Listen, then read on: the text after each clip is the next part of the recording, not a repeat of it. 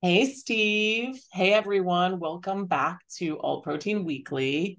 How's it going? How was the Plant-Based World Expo? It was good. Things are going good. It was an interesting expo. I think really quickly, just to share some highlights. I talked to you a little bit about some of this, but I think it'd be interesting for our listeners to hear. So this is the third plant-based World Expo that I've been to. I went to the original one in 2019. It stopped a little while for COVID, went to the second one last year and the third one this year. So I have some comparisons that could be made, but I think the biggest takeaway for me was that is the hype was gone this year. Not to say that it was a negative environment, but it was not an overinflated expectations environment. And I was surprised last year that even in 2022, September of 2022, the market had changed considerably, but it didn't feel like it at that expo last year. There were a lot of huge displays and companies that you would think that are just the next Beyond Meats and Impossibles of the world. And this year, the displays were more reasonable. There was a bunch of companies that actually weren't there that were there last year. Some decided not to go, and others aren't around anymore. So that was obvious. And the discussions were around path to profitability, really understanding the consumer, how do we shift the discussion in the marketplace, et cetera. So I really think that that's important. And then only other one tidbit that I didn't mention to you yet when we spoke earlier, but um, there were a couple of biomass companies there. So biomass meaning like mycelium or mushroom root companies. There were a few that were there, and I won't call them out, but I was surprised that they kind of just blended in to the expo.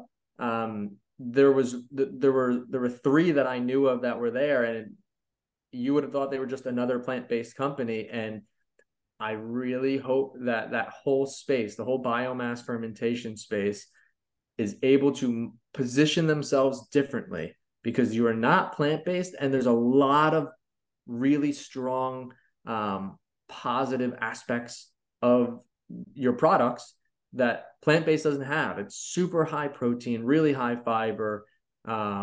It's relatively unprocessed too, which is a really good thing for consumers. So I was surprised to see them there, but not really highlighting those differences in a meaningful way. But overall, it was great. Love seeing people. Saw people from all over the world and the country, and I love meeting up in person with people. Yeah, super interesting. Well, it sounds like they may need to change the name of the show then if we're widening. I mean, I wonder if shows like this would eventually have cultivated meat um present. Mm, What I heard from other folks that were there and shared their thoughts with me was that there weren't as many of the big marquee brands there. mm-hmm. And there was a lot more things like private label or B2B players.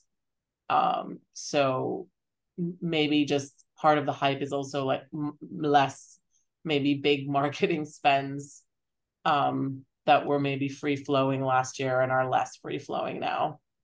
Absolutely. That's definitely true. Yeah, there were no big marquee companies that were marketing there. I mean, you had some of the bigger but like more old school ones like Tofurkey was there, but not Impossible Beyond. I didn't see Wicked this year. There's just a bunch of them that really weren't that were there and prominent in prior years, but not there this year. Super interesting. Well, on the plant based theme, our big story this week is a little bit personal to me because a lot of people don't know, but I'm actually half French. I grew up in a very French environment. I have a French passport, and obviously I speak French, went to a French school, and I ate a lot of French classic foods when I was growing up.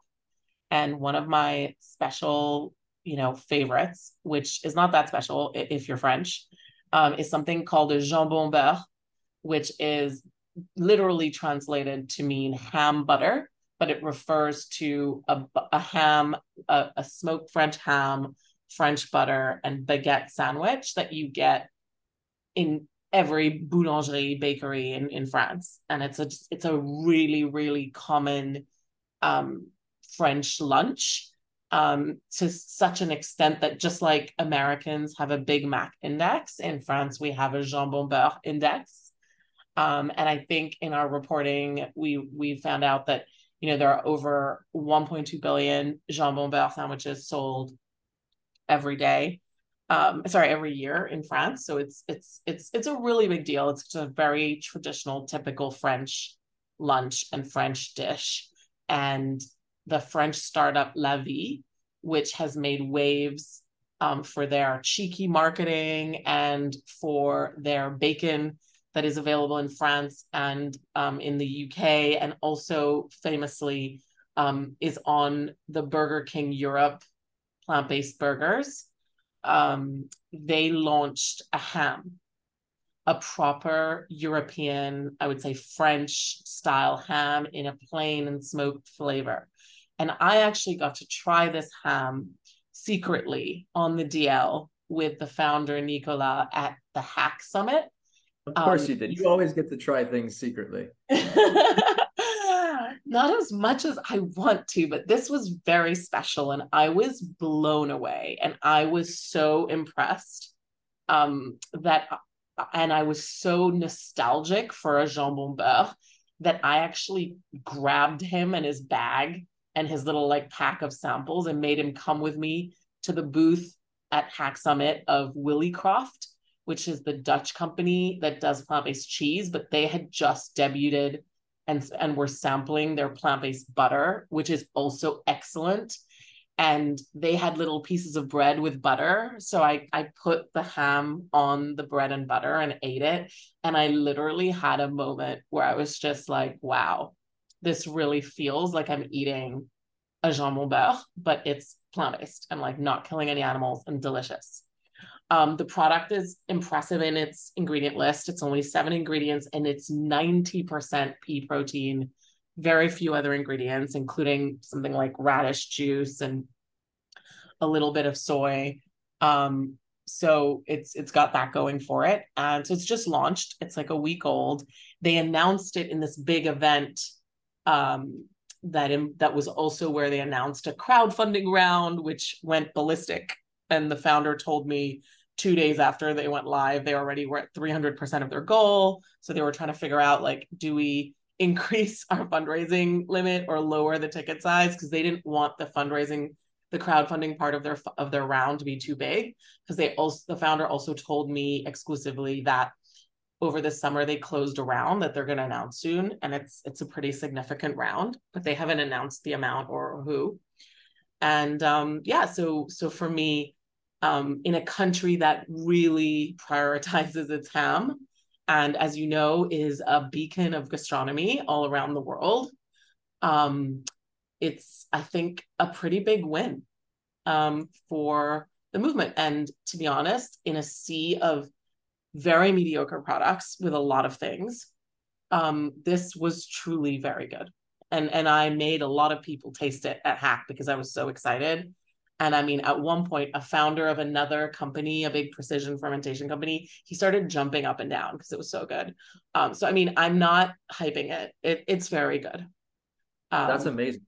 I mean, I so think yeah, if you're saying that, that's very telling because like I like obviously I joke that you get to try so many things and secret and all that, but I mean, you have had just as many alt protein products out there as probably anyone. So for you to feel so excited and passionate about this, it's telling. And I can tell you, I've had those moments that you seem to have had with this product only a handful of times over the absolutely. years.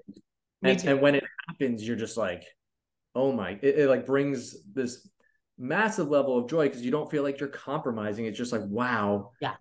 I'm a believer. And So it if feels like, wow, like the innovation really can happen.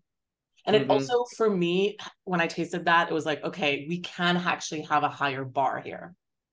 Yep. Which I think is important too. Like to remember, like I think maybe we've gotten okay with things that aren't perfect or they aren't great or they're okay, but we should pushing for perfection. And I think that there's also maybe this was by design, but I think going after a deli ham product was smart for La Vie, just because I don't think anyone in the world, maybe some, but I don't think most people in the world think of processed deli products as healthy for them. So I think there's a lot of people out there that are consumers are saying they want the best of both worlds. They want it to be plant-based and healthy, but they want it to taste like the real thing. And that's really hard to do.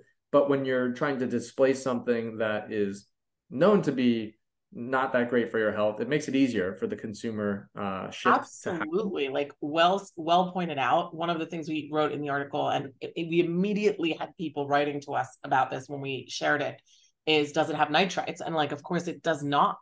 And, out of all the different meats, nitrites have been called out by the World Health Organization as, cancer causing. Mm-hmm. But yet deli meats are so ubiquitous and so convenient. And I mean, sandwiches rule our life, like our school lunches or work brown bags. And this this is truly, we need more options. And I mean, I've tried a lot of other deli meats.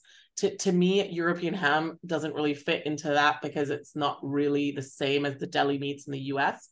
But it was really good. And the other thing I want to say on an animal welfare point of view, which I don't think most people outside of France would be aware of, is that if you really want to talk about having an impact on animal welfare within the country, beef and chicken in France are usually not the biggest culprits of bad animal welfare.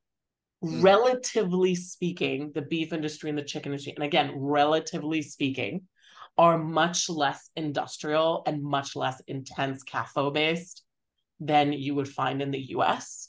But shockingly, the pork industry is a disaster in France.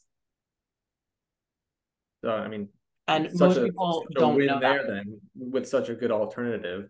Yeah. Um, and then just me always thinking from an investor standpoint, it did actually stand out to me that they had such a successful crowdfunding campaign, right? I can just tell you very point blank when an investor, an early stage investor, sees that a company is raising money through crowdfunding, there's a little bit of you that thinks that company's struggling. Like that's Me their last. too. Yeah, I straight up asked him, I was like, why, if you just raised a round, do you need the crowdfunding? Like, why bother? It's also a lot of work. it is a lot of work, and I think that there's what I'm noticing is that a very small handful of companies have been able to use crowdfunding to the benefit of building a true relationship with consumers. And I think of like Hira out of Spain. I probably butchered the pronunciation of that, but I know they've raised a lot on through Crowdfunding, crowdfunding. yeah. This as well.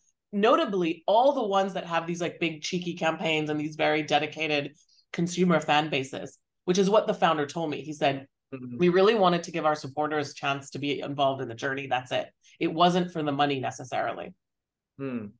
Well, I mean, But raising $3 million just for the to be a part of the journey is pretty awesome for La Vie. So, I mean, well, yeah, kudos but to I'm them. interested. Like, do you discount? Like, would you prefer a cap table without crowdfunding? Um, I think it depends. I really think it depends on like the terms of it. Like, was this equity crowdfunding? Like they were selling equity of the Mm-hmm. company? It is equity crowdfunding. In fact, he was very specific on the phone. He told me that they gave the retail investors the exact same terms as the VC investors that they closed over the summer. I mean, I think that's fair to the retail investors, right? Because they Sure. already don't know what they're getting themselves into with an early stage investment to begin with, which I don't love. Right. But at least they're not giving them even worse terms because they could probably get that from retail investors. Sure. It depends. I mean, for me, it depends on how much equity they're giving up because this is going to be dead equity in essence. And what I mean by that is like if they sold 20% of the company, which obviously they're not doing that, but if they sold a very large percentage of the company to retail investors, those retail investors aren't doing anything to support the company other than just buying products, right? Which they would probably do anyway. They're Anyway. not helping with strategic relationships. They're not helping with fundraising. like helping with bigger rounds. They're not helping with operations, advisory work, etc. So versus a strong cap table of investors and strategic investors can actually help guide the company, take board seats, really push the company forward. So as long as it's not a meaningful percentage of the cap table, I think that's fine, and it shows grit and resiliency, and that's good. But if it's a meaningful percentage, I would start to get a little concerned. Super interesting. Always good to have that investor insight, because I do wonder about the crowdfunding question, but it certainly seems like it brings a lot of goodwill. And it seems like from a Definitely. marketing point of view, it can be very interesting. Just to be clear, I don't know that they've raised it. They raised their cap to 3 million. I think they're still figuring it out. He told me they were either going to keep the cap at 1 million and basically lower the ticket size, or like max out the ticket size, or go up to 3, or a combination of both. So remains to be seen. But certainly they have no shortage of supporters, and it's interesting. What else stood out to you this week? This week, I almost didn't want to bring it up because it's not really a positive thing, but it's about Eat Just and the cultivated meat division, so good meat.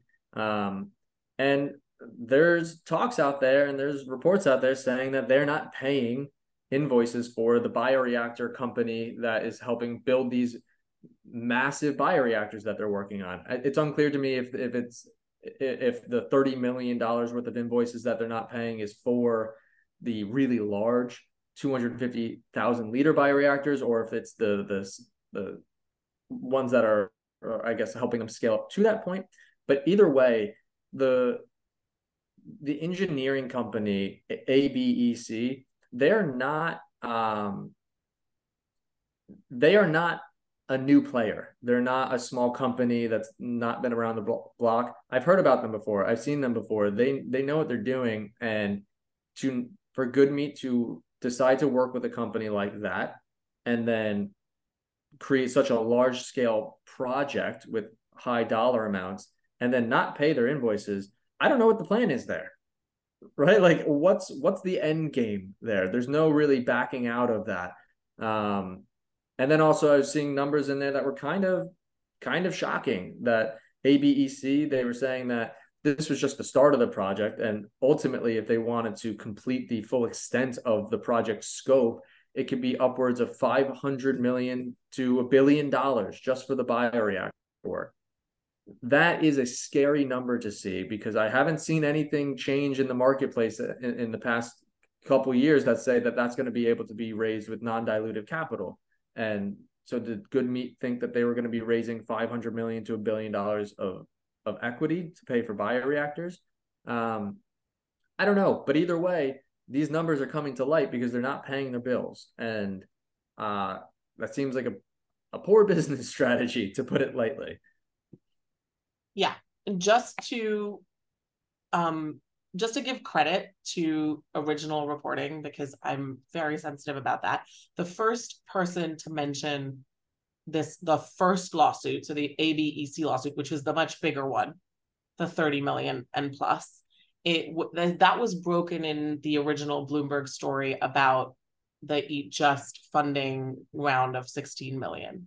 And then Ag Funder picked up on it, and then Ag Funder did a second story late last week about the second lawsuit, which is by CRB engineers and CRB builders, which is about the design, engineering, and procurement services, I think, around probably the bioreactors, versus with ABEC, it's more like that's their partner of actually the facility building and running. Yeah, no, I mean that's it's good to call out, and I just think, like, what's the plan here? Yeah, Like, there's what's the like, plan? I mean, it says what's the in the response from the company, from Good Meat? I mean, well, you've they've raised said that they're 200 working to plus. resolve it amicably. There has not been much directly stated from the company about it. Yeah, I mean There's I been think no they like need to address release it. or statement. It's just in one of the Ag Funder articles, they said that he just told them that they were working to raise it. That actually both parties said they were working to settle it amicably. So and that's great. And I hope that they do.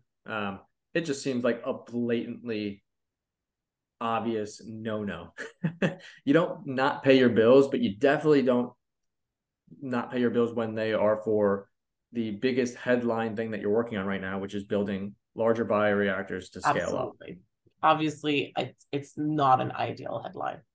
Yeah. But I will do a little shout out because just today, the first episode of my other podcast, Who Am I? I have two podcasts now. I mean, I don't even That's know who I am, but I'm doing a limited series podcast called Green Queen in Conversation. And the first season is a 6 episode delve into cultivated meat. And my plan was really to talk to the OG founders in the space. And my first interview is with Josh from Good Meat. And it's a fantastic conversation. And I think the goal for me with this podcast was that I realized that so many people around me were actually just not very clear about what cultivated meat was, and that it's just very murky for people, and that it's mired in so much opacity and misinformation. And the media, I don't think, does a great job of explaining what it is. And so I thought, I'm going to tell the stories of these 6 people that have been working on this for close to a decade and have really just pioneered this, and explain from their point of view in their own words, what are they doing? And this podcast is really aimed at people outside of the industry, your mom, your cousin, your work colleague, who are curious about the future of food and who care about the climate crisis and who are interested to learn more about the solutions, but they don't know where to start. And I think 6 inspirational people who've actually put in the years is where you should start. No, I love that. I can't wait to give it a listen. I've been waiting for it to come out, so I can't wait. But obviously, Steve, my true podcast love is you. No, I don't know. You're moving on. What's happening? But but but separately this week for you, I'm gonna give that podcast a listen, and I think everybody Thank should. you. Sorry, Awesome. shameless shout out. I mean, I have to. Good. My Do producer it. would be mad otherwise. You should do it. I love it. But what about this week for you? What in the newsletter So stood out there to you? was a lot this week. It was really packed, and there's some great kind of new product launches and all that. But actually, something that was really close to my heart, because as you know, my favorite topic is behavioral and cultural shift in terms of diet and climate. There was some great new research that came out from the Better Foods Foundation and Sentient Media, who are just killing it with some fantastic studies. And they basically did a study of 8 mainstream media outlets, 4 in the US, 4 in the UK. And these are mainstream media outlets that are specifically committed to science-backed strong climate coverage. So the point is, in their newsrooms, they constantly and consistently properly report on the climate crisis. So there is an awareness of the climate crisis and how serious it is. And yet, all of these 8 outlets, when you look at their recipe sections, and these are big outlets, we're talking about The Guardian, the BBC, ITV in the UK, we're talking about the New York Times, we're talking about, what's wrong with me? I'm sorry, I'm having a mind blank, but the Washington Post, we're talking about some of the biggest news outlets in the world, right? Who are aware of how important climate crisis reporting is. The recipe sections are still dominated by meat recipes. And for me, there's just so much to take away from this.